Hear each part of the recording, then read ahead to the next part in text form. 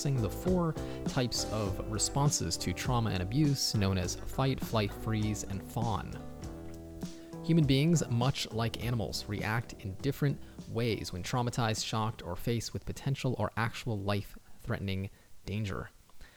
In this podcast, I'm going to discuss ways in which we respond to trauma and abuse and how it affects relationships later on in life.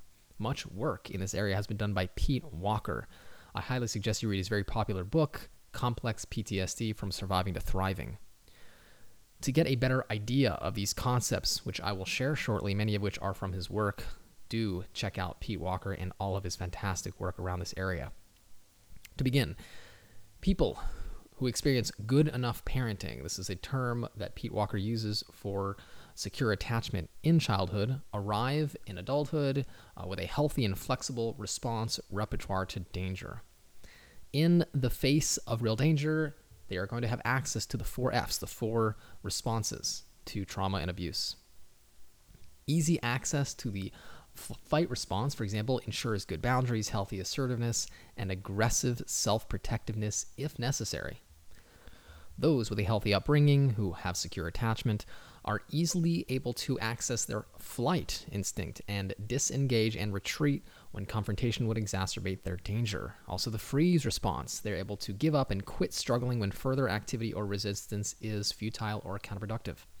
And lastly is the fawn response. With a healthy upbringing, those who have had secure attachment are able to listen, help, and compromise, as well as assert themselves and get their needs met in a healthy way. Those who have been traumatized repeatedly in childhood, however, are going to learn how to survive by relying overly on 1 or 2 of the F responses. Fixation on any of these responses is going to limit the ability to access all of the other ones. It'll severely impair the ability of the individual to relax in an undefended, vulnerable state, creating a very narrow, impoverished experience of life. In the long run, these immediate reactions and later on defense mechanisms serve to distract the individual from actually facing themselves and healing.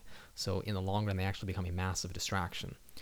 So I want to go into some of the differences between these different types of reactions and how they apply to the relationship defense mechanisms and coping techniques later on in life. So let's start with the fight type. Pete Walker describes how this is compared to the narcissistic defenses. The fight types are unconsciously driven by the belief that power and control can create safety, assuage abandonment, and secure love. So children who are spoiled, let's say they're given insufficient limits, children who are allowed to imitate the bullying of a narcissistic parent will develop a fixated fight response to being triggered. They'll become extremely aggressive and ultimately narcissistically defensive and even abusive. These individuals learn to respond to their feelings of abandonment with anger, using contempt, toxic amalgam of narcissistic rage and disgust to intimidate and shame others into mirroring them and to acting as extensions of themselves. The entitled fight type commonly uses others as an audience for his incessant monologuing and may treat a captured, freeze, or fawn type as a slave or a prisoner, as a codependent, to dominate over them into a submissive relationship. Those who have developed the fight response, those who are strongly defended in this way, will become sociopathic, ranging along a continuum that stretches between corrupt politicians and vicious criminals. Next is the flight response, and Pete Walker describes this as being the obsessive-compulsive defenses. The flight type appear as if the starter button is always on. So they're always moving, they're always on the run, they're always escaping.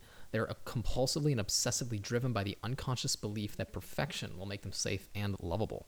These individuals will usually run and escape a relationship at the first hint of abandonment. They'll usually look to avoid intimacy at all costs. However, they will also look to cling to individuals, become very clingy and attached. They'll have a difficult time accessing emotions and staying present with themselves. Pete Walker describes this as the relentless flee of inner pain of the abandonment and the lack of attachment with the symbolic flight of constant busyness.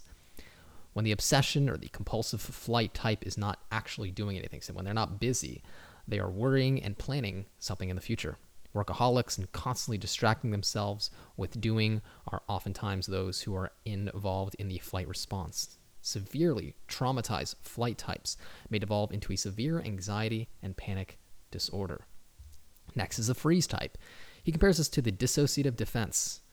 Those who freeze are unconsciously believing that people are dangerous and they need to be left alone, and people need to essentially disconnect from them. They need to be in solitude.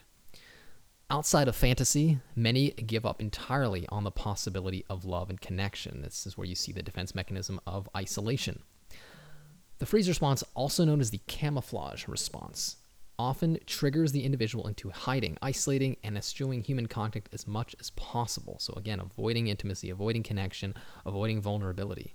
This type can be so frozen in retreat mode that it seems as if their starter button is constantly off. It is usually the lost child, the abandoned child, who is forced to choose and habituate to the freeze response.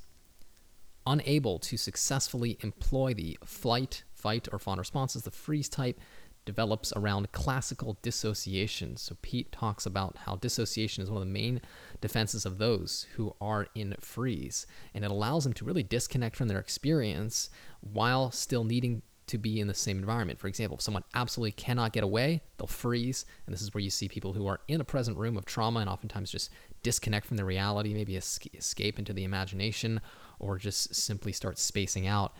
This protects from risky social interactions, any of which will trigger the abandonment wound. Those who are in the freeze response are those who are usually labeled ADD. They're usually heavily involved in daydreaming, prolonged bouts of sleep, wishing, and right brain dominant activities like TV, computer, and video games. These individuals, according to Pete Walker, master the art of changing the internal channel whenever inner experiences become uncomfortable. He compares this to a schizoid-like detachment from ordinary reality.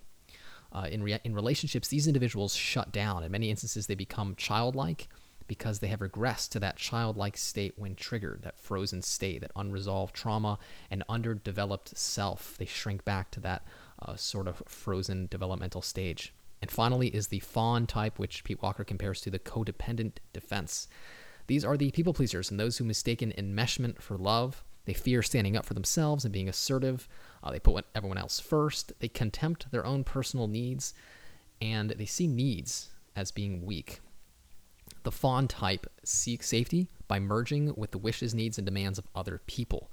They act as if they unconsciously believe that the price of admission to any relationship is to forfeit all their needs, rights, preferences, and boundaries. These individuals are heavily attracted to narcissistic abusers, the narcissistic type, to replay the repetition of early childhood where they need to people please and submit to a narcissistic parent early on.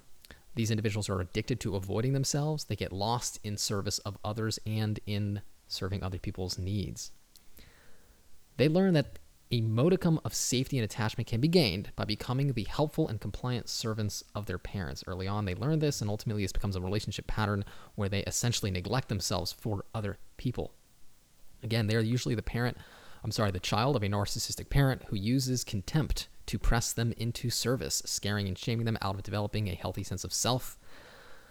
Pete Walker describes how there can actually be a hybrid of any of the former mentioned different responses to trauma. Oftentimes you'll see, depending on the wounds that an individual has, depending on the types of parenting, perhaps one was a bullying, emotionally abusive one was neglectful, depending on the need that they had and the wound experienced will be the response of the wounded individual later on in life. So if you are struggling with any of these responses after abusive childhood or a past relationship where you feel like you have been wounded, please understand it's very natural, very normal to have faulty relationship patterns, coping techniques, all of which are simply a response to being traumatized, having a wounded sense of self.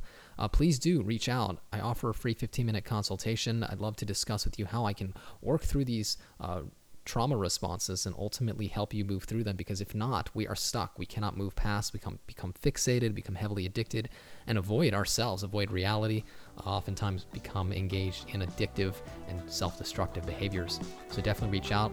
I can reach by email, yitz@psychologicalhealingcenter.com, by phone 252-696-4852. Thank you all so very much for joining me for today's episode. It's an absolute honor to bring this